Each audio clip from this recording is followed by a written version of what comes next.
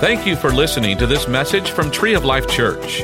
Our prayer is that it will be a blessing to you and that you will find it helpful for life. So open up your heart to receive God's word for you. Jesus on relationships. This is the title of the message. Jesus on relationships. And, most people are looking for healthy relationships, but they don't know how. Right? They want their relationships to be good. They want their lives to be meaningful and fulfilling, but so often they're just deeply wounded.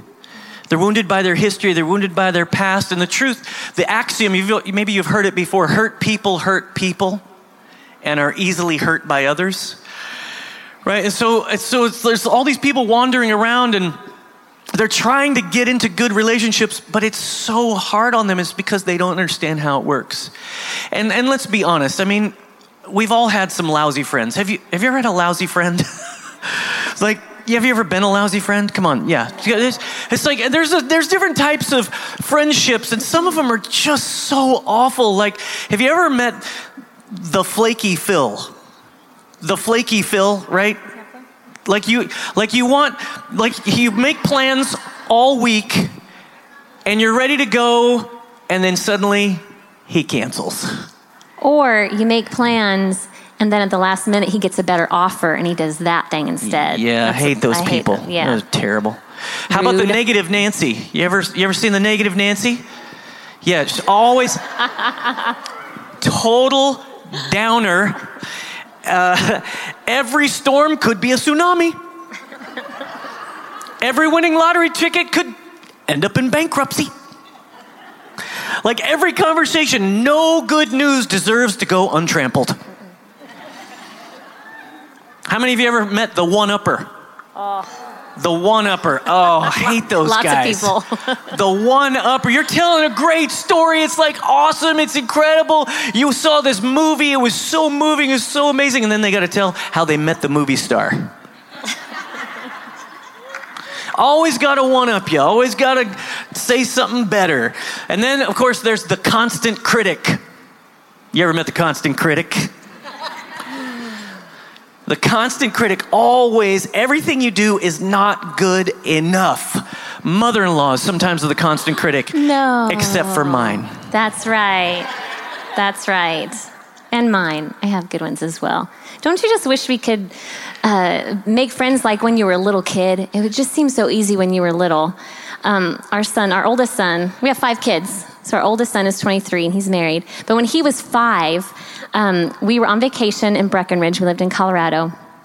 And after dinner, we were walking back to our place and he saw this little boy who had a bike. And he went over to the little boy and he said, "Hey, do you want to be friends?" And the little boy said, "Yes." And Zachary said, "Then let me have your bike." I love that story. Well, I think it's so easy for us to think about friendship from our point of view instead of the point of view of what others need. And so tonight we're going to talk about Jesus on relationships from Matthew chapter 5. If you want to turn there in your Bible, Matthew chapter 5. And we're going to read through these Beatitudes, but we're going to read through the whole passage. And we're just going to kind of go on a journey about what Jesus thought about relationships. And I want to highlight something for you right here up front. Good relationships are no accident. Mm-hmm. They don't accidentally happen. They are intentional.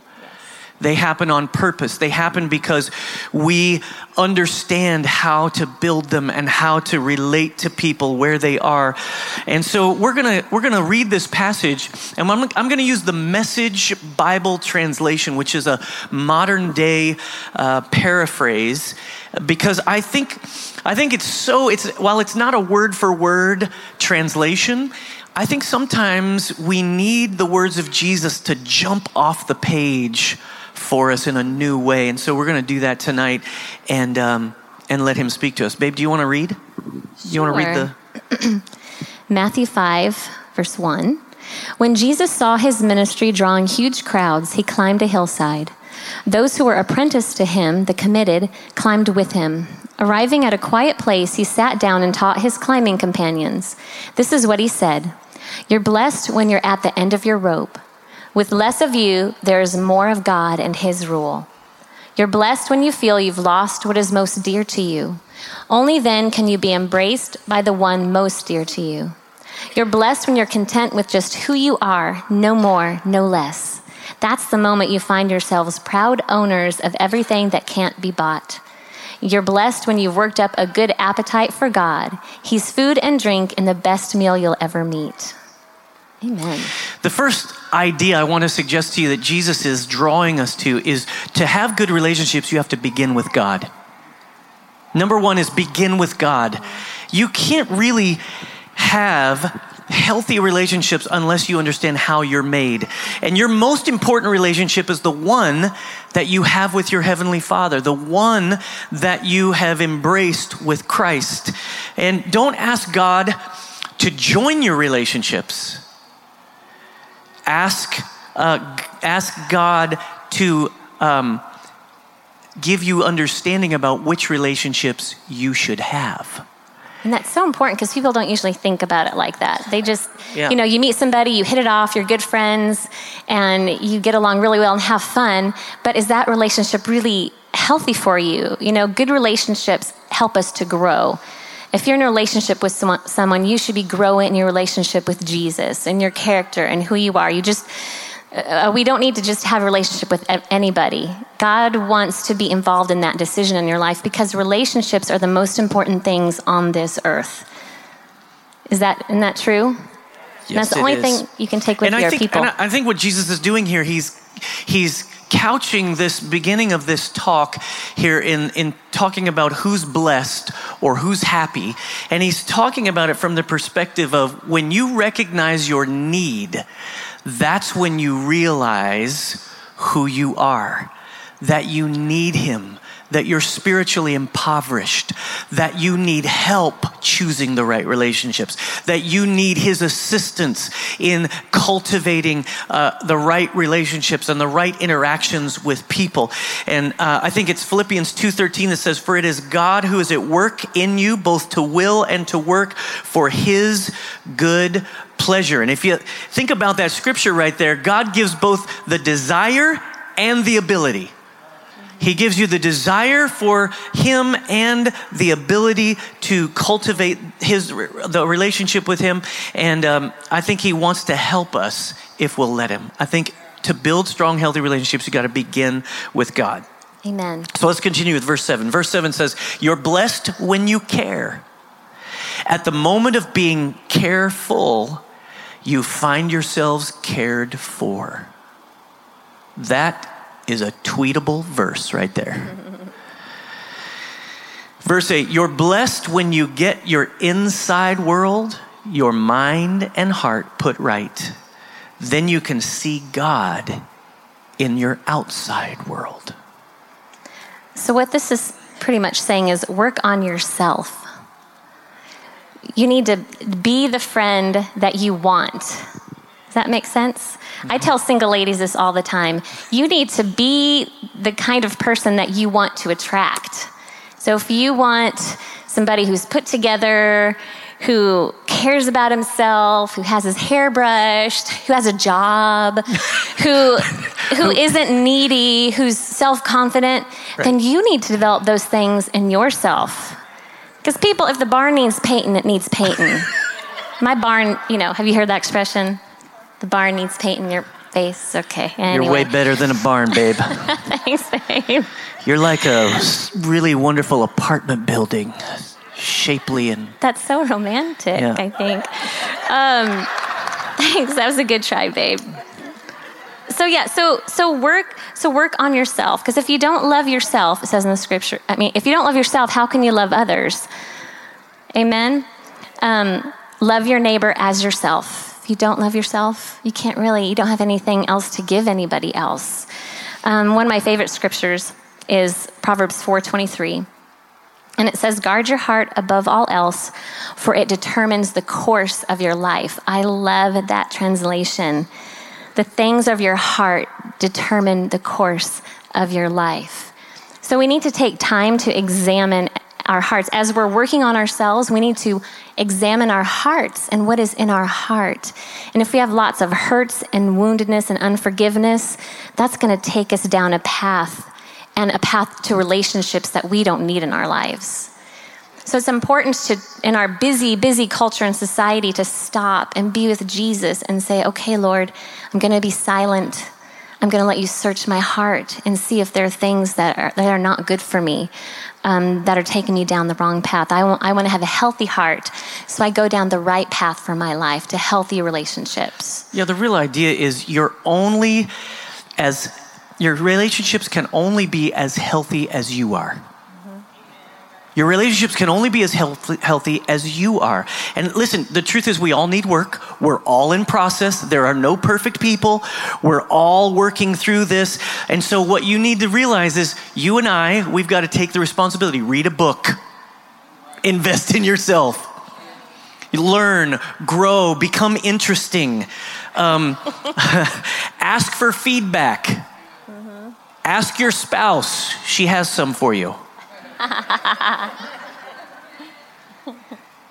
I think these are the things that healthy people do. We got to be the kind of people who attract others instead of repel them. Work on yourself.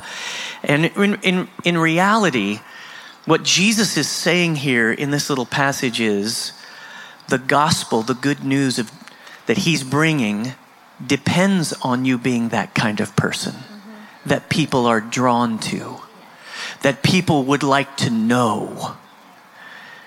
You and I need to be the kind of people others want to be friends with, not holier than thou, not overly spiritual, not consumed with ourselves, but healthy on the inside, healthy on the outside, and welcoming others into relationship. Verse 9, if we continue, it says, "You're blessed when you can show people how to cooperate instead of compete or fight. That's when you discover who you really are and your place in God's family." So number 3 is be a positive influence. Be a positive influence. Here's how I'd like to say it. Be a solution person and not a problem person. Be a person who comes up with solutions for people, and you'll never lack for friends.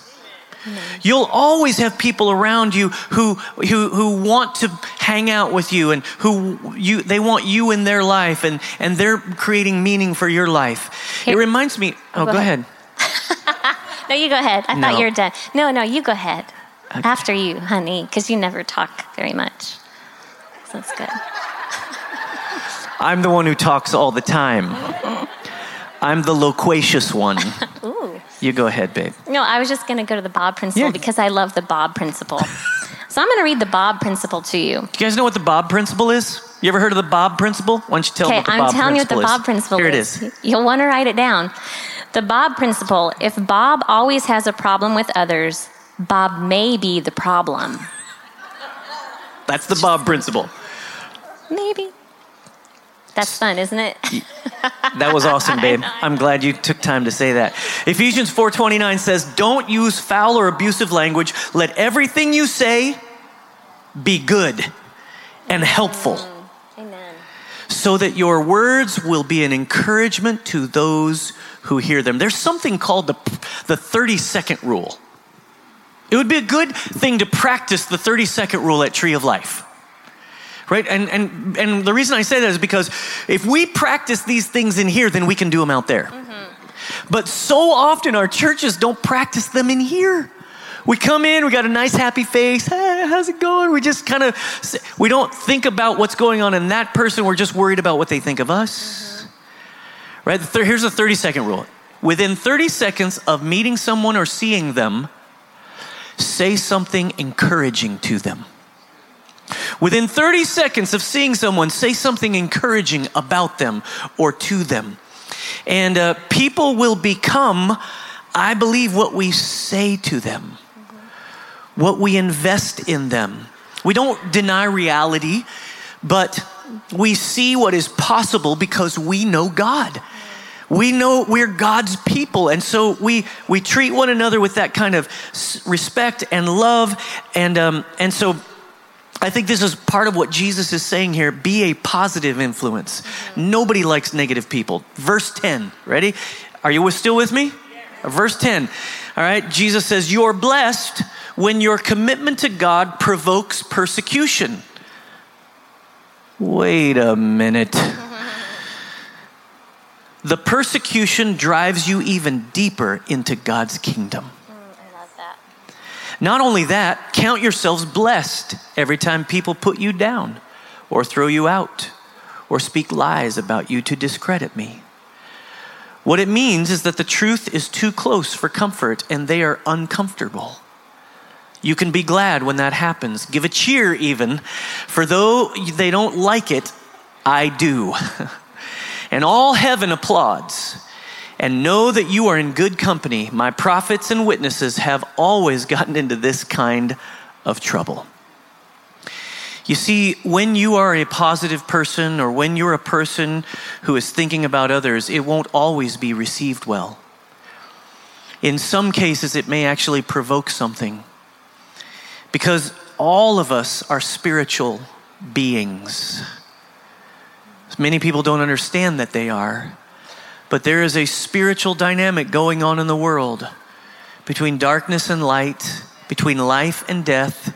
And you're carrying life around in us, in you, and we all are, in our hearts and in our minds and in the way we treat people. And sometimes people will respond to you in a negative way. So number 4, I think Jesus is coaching all of the people listening at the Sermon on the Mount. He's coaching his disciples to respond to negative people with confidence and conviction. Confidence and conviction. Sometimes your commitment to God will cause people to resist you or dislike you or even work against you. You shouldn't be surprised at that. Not everyone we meet will connect with us, and that's okay too. The Bible has this idea. Jesus highlighted this idea to his disciples when he sent them out. He said, I want you to look for the person of peace. That means the person you have a connection with. You won't connect to everybody. You got to look for them. God will lead you to a person of peace where you can share what God wants you to share with that person. And he says, it's okay if people respond negatively. Let that drive you. Instead of being insecure about yourself, instead of getting mad at them, instead of seeing if you can give a bad Yelp review on their business, that we don't let any of that happen, but let it drive you deeper into God's kingdom, into his desires. We engage with people in confidence and conviction because of what we believe. Here's what 1 Peter 4:12 says. It says, dear friends, do not be surprised at the fiery ordeal that has come upon you to test you as though something strange were happening to you. Peter says this is normal. Verse 13, but rejoice inasmuch as you participate in the sufferings of Christ, so that you may be overjoyed when his glory is revealed.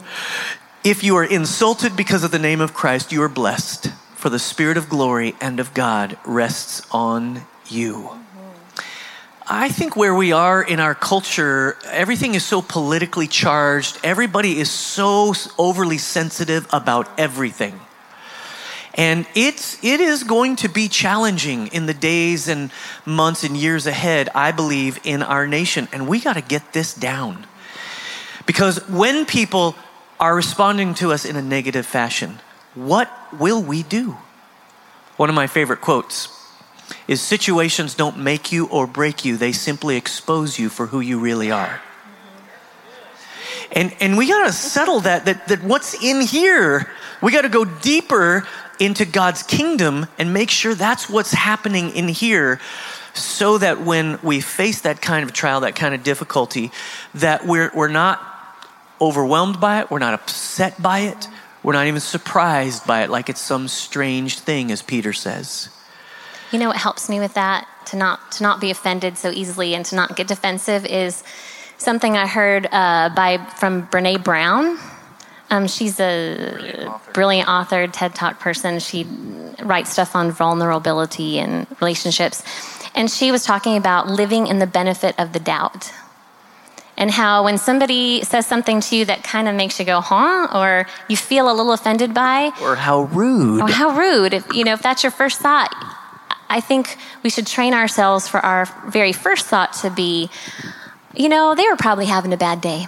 I'm just going to chalk that up to a bad day and not apply motive to something they said. Because maybe it was just they were having a bad day and something came out wrong, and then you're thinking that they hate you, when in truth it had nothing to do with you. So I think when we encounter people who are critical or negative, let's just live in the benefit of the doubt. That keeps our heart so innocent and forgiving and full of junk in it. If we just say, something was behind that and it wasn't about me. Yep. I'm just going to go on. And I think this is a really big idea. Let God be your defender in that way. When you get attacked, let God defend you. He's way better at it than you are. Right? He's way better at it than you and I are. Let God fight for you. You don't have to be a doormat, but you do have to carry a towel around because you're going to be called to wash people's feet and to serve them. So there's a real thing here, how we respond to negative people. Jesus said, in this world you will have trouble, but be of good cheer. I've overcome the world. And so you want to read the next little section, sweetheart? Right, Salt and light? Salt and light. Here, read up here. Let me tell you why you are here. What? Do you not know why? No. Say it again. Let me tell you why you are here. Okay. Now I'm telling you why you're here. Jesus is saying, let me tell you why you're here. Okay. You're here to be salt seasoning that brings out the God flavors of this earth. If you lose your saltiness, how will people taste godliness? You've lost your usefulness and will end up in the garbage. Here's another way to put it. You're here to be light, bringing out the God colors in the world. God is not a secret to be kept. We're going public with this, as public as a city on a hill. If I make you light bearers, you don't think I'm going to hide you under a bucket, do you? I'm putting you on a light stand. Now that I've put you there on a hilltop, on a light stand, shine. Keep open house. Be generous with your lives. By opening up to others, you'll prompt people to open up with God, this generous Father in heaven. Ooh, I'm going to read that again. By opening up to others, you'll prompt people to open up with God, this generous Father in heaven. Oh, I like that. Number 5 is help people win. Help people win. Once you help someone win, you'll have a friend for life. Mm-hmm. You make their life better. You do something that helps them. You cause them to be more successful. You give them a chance. When they make a mistake, you provide a place for them to fail and start again. When you help them win, your generosity, my generosity to others reflects God's generosity. And that causes them to respond to Him. Make life taste better for people. Make life tasty. Ooh, nice. Bring light into every dark place. Help people by making them successful. One of my favorite authors is John Maxwell. I think he's a tremendous leadership coach and mentor. Here's what he said, and you can write this down if you want to. There's 4 kinds of people. 4 kinds of people. Let's see which one you are. Some people add something to life. Some people add something to your life, and we enjoy them because they add. And we appreciate the fact that they've added something to our lives. But some people subtract. Some people subtract something from your life and we tolerate them. We're like, I don't really want to hang out with Joe today. He's a life sucker. He's a life sucker, that's right. The third kind of person is some people multiply something for life. When people come along in your life and they not only add something, but they help you take huge steps forward. Huge steps forward in your life. Dealing with your yesterdays. Dealing with the challenges of your past. Helping you in your future and charting a course. Walking with you. Some people, they help multiply things in our lives and we value them. We want to keep them close. The 4th type of person is some people divide something in life. They're divisive and we got to avoid we don't want them. You got to avoid them. Don't subtract, don't divide, don't just add, be the person who multiplies. Yeah. Jesus was a multiplier. He did it twice with bread and fish in the story of the Gospels. He calls us to that same kind of life. The next segment, verse 21, Jesus begins to land on some subjects, and here he says, you're familiar with the command to the ancients, do not murder. I'm telling you that anyone who is so much as angry with a brother or sister is guilty of murder. Carelessly call a brother idiot and you just might find yourself hauled into court. Thoughtlessly yell stupid at a sister and you're on the brink of hellfire. The simple moral fact is that words kill. Number 6 is say the right words at the right time. Say the right words at the right time. Many people try to say the right words, but it's the wrong time. I think that happens a lot in marriage. You know, I'll just use you as an example. Okay. By using her as an example, I'm probably becoming an example myself. It's the only illustration I can think of. Okay. At night, I'm so tired, and she's like starting to get wired up. And so you're out in like 2 seconds. I'm out. Yeah, I'm just out. And so it's that moment where she says, "So what did you think about that today?" That was snoring. It's the right thing. I want to talk to her about what happened, but that is the wrong time for me. I cannot do it. No, it's more like when you're watching ESPN or something. That's the worst time. Let's go ahead and move on. But I've learned to say, hey, is this an okay time? Can we talk about this now? Yeah. Then he'll say, no, I'm watching the game. I say, okay. I very rarely say that. Yeah, you do. You've grown. Yes, thank you. Thank you. This is so good for us right here. It's like therapy in a way, right? In front of people. It's so good. Here's the point. Recognize the power of your words. Life and death. Our words have life and death in them. That's what Proverbs 18:21 says. It says the tongue has the power of life and death, and those who love it will eat its fruit. It's not necessarily this good fruit. If your words are bad, they really can hurt people. Once you say things to people, it sticks in their mind for a long time. What you say to your kids is really important. Shapes who they are and who they'll be. Mm-hmm. I think it's important on the positive side to let people know that you need them. I don't think we're very good at this as a culture in general. We don't want to let people know that we need them. But as soon as you let them know, very often they will gravitate to you to help you. I think we have to compliment people in front of others. You look very handsome tonight. Well, thank you. I love those glasses. Thank you. So that's how you do that. That felt really cheesy. Don't do it that way. Here's what I want to tell you. Encourage people's dreams. Now, you know what you have to do to encourage people's dreams? You got to know what they are.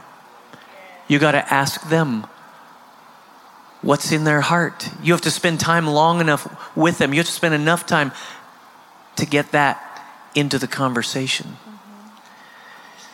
And so one of the things we've tried to practice here is writing notes to our kids. I'm old enough to remember when we didn't have texting. So now I just I text my kids things during the day. I'll be thinking about them and I'll just say, man, I'm so proud of you. I'll think of something, specific that they are doing. My oldest son, Zachary, is a youth pastor at our church, and I'm just watching him grow in such phenomenal ways, and he's really taking care of people, and he's so insightful. And so I just tell him, and I don't wait. Like when I'm thinking about it, I just say, I'm going to text him that. And I'm going to do that. I think we have to make those kinds of things a habit, and it'll feed each other. It'll feed people and build relational capital and fabric and bonding. I think the Holy Spirit really does talk to us a lot about this. I think when we go throughout our day, you'll just get somebody's name dropped in your spirit, in your head, and that don't ignore that. Stop in that minute and pray for that person and send them an encouraging text or write them a note. Those are really Holy Spirit moments. Yeah. It's good. Verse 23 says, this is how I want you to conduct yourself in these matters. If you enter your place of worship and about to make an offering, you suddenly remember a grudge a friend has against you. Abandon your offering, leave immediately, go to this friend and make things right. Then and only then come back and work things out with God. This is a fascinating little passage. I bet you didn't know how much the Sermon on the Mount had to say about relationships, did you? Because sometimes we read it with a different lens. But I want you to see that number 7 is treat relationships like spiritual treasures. Treat relationships like spiritual treasures. We got to protect them because they're so important. And what Jesus is saying in this passage, what does he say? He says, when you come to the altar, and he's talking about something in their day where they would bring a sacrifice, and they would remember that there's something that a friend or a brother or sister has against them, and they would remember this. He said, leave it there and go make it right, then come and bring your gift. Now, I think this indicates that there's a hierarchy of biblical principles. And sometimes we think church stuff and worship stuff and things that we're doing for God are most important. And what he's saying is, no, relationships are more important. Your own personal worship, your own sacrificial acts, they're not as important as fixing relationships. He says, leave the gift, go make it right, then come back and offer your gift. Any act of worship, it doesn't rise to the priority of building and protecting and fixing and healing relationships. This is so big to God. And of course, in Matthew 6, Jesus continues in the Sermon on the Mount. He says, but store up for yourselves treasures in heaven where moths and rust do not destroy and where thieves break in and steal, or do not break in and steal. For where your treasure is, there your heart will be also. Let your heart be attached to people. They're the only thing you take with you to heaven. You know, and in Matthew 18, it tells us how to make things right with people who you've offended or you're offended by. And it talks about going to that person. You know, it doesn't say go to your best friend Mary and then Judy and go to your prayer group and talk about it first and then I'm just praying about it. Yeah. Praying about it. It says go to that person and make it right with that person. And that's how we're supposed to do it in the body of Christ. We're supposed to treasure those relationships so much that we protect it and we keep it between those people. Not that you can't talk to a trusted good friend about what you're supposed to do, but there's a difference between that and then going to your prayer group and getting, advice from 5 million people. That's more like gossip. Yeah, and I don't want to take too long on this, but I think this is a real violation of God's people because I think we do this more often than we realize. The instructions here are when someone has sinned against you in Matthew 18, you go to them by yourself. Those are the instructions of Jesus. After you go to them and it doesn't work, you can talk to another friend about it. Well, do I always have to go if I feel, maybe it's just I'm the problem. Yeah, that could be. So one good thing to do is pray about it before you go talk to them. You pray about it, might just be you and you just need to get over yourself. Right? But there's something so powerful about this. If we'll I like in my church all the time, I'm watching people violate this rule and then they get in little tiffs and they'll fight and and I'm like, well, did you go talk to each other first? Well, no. Yes, I tried to, right? There's all these excuses. I think this is really a big deal when we protect relationships. We treat them like treasures. And then the rest of the chapter begins to deal with how our hearts struggle with relational violations and motives. He goes through adultery and divorce and oaths and how to treat people who hurt you. And then he ends with this, verse 43, and love your enemies. Check this out. And this is where we'll end tonight. He says, you're familiar with the old written law, love your friend, and its unwritten companion, hate your enemy. I'm challenging that, he says. I'm telling you to love your enemies. Let them bring out the best in you, not the worst. When someone gives you a hard time, respond with the energies of prayer. For then you are working out of your true selves, your God-created selves. This is what God does. He gives his best, the sun to warm and the rain to nourish to everyone, regardless, the good and the bad, the nice and the nasty. If all you do is love the lovable, do you expect a bonus? Anybody can do that. If you simply say hello to those who greet you, do you expect a medal?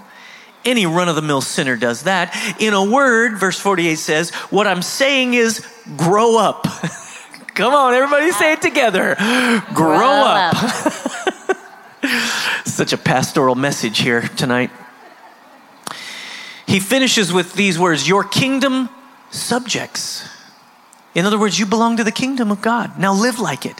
Live out your God-created identity. Live generously and graciously toward others the way God lives towards you. Number 8 is simply love your enemies and grow. Love your enemies and grow. You may not realize it, but there's going to be people in your life that are going to force you to grow. They're going to feel a little bit like people who are always kind of against you, and you're going to have to love them well. And God's going to allow that to happen. Every pain in the neck person that you know is an opportunity for God to work growth into your life, to work maturity into your life. But we never see it that way. We're like, God, would you please get rid of this person? I can't stand it. We don't see that it's an opportunity.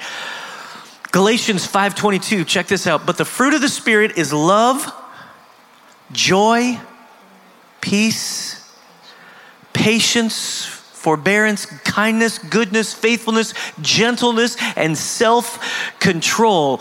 Here's what I want to leave you with tonight. Relationships are the method and the measurement for God's work in our lives. Relationships are both God's method and his measurement system for maturity. How do you know if you're loving if you're not in meaningful relationships? How do you know if you're patient if you don't know any pain in the neck people? It's really true. And very often those pain in the neck people are at work. You're at work and you got to work around them all day. Some of them are sitting right beside you right now. No, probably not. Probably not. No. I think Jesus is trying to help us see that we're called into a kingdom that functions so much differently. Relationships, friendships are spiritual entities that he works in us and through us, and he grows his kingdom in these relationships. So I want to leave you tonight with thinking about how you relate to Jesus himself and how you relate to the people around you. Would you just close your eyes and bow your heads for a moment? And I'm going to invite you to allow the Holy Spirit to speak to you in this moment. All of us can grow from this message. All of us can do better at these things. But at the end of the day, we didn't come here to tell you you need to do better, because that doesn't work. The message of the gospel isn't do better. It's surrender to Jesus. Surrender to his ways. Surrender to him. We hope that you enjoyed this message. You can find more messages and information about Tree of Life Church at treeoflifechurch.org. We'd like to invite you to come visit us at 5513 IH-35 South in New Braunfels, Texas. Or you can watch us on live stream. Thank you again for listening.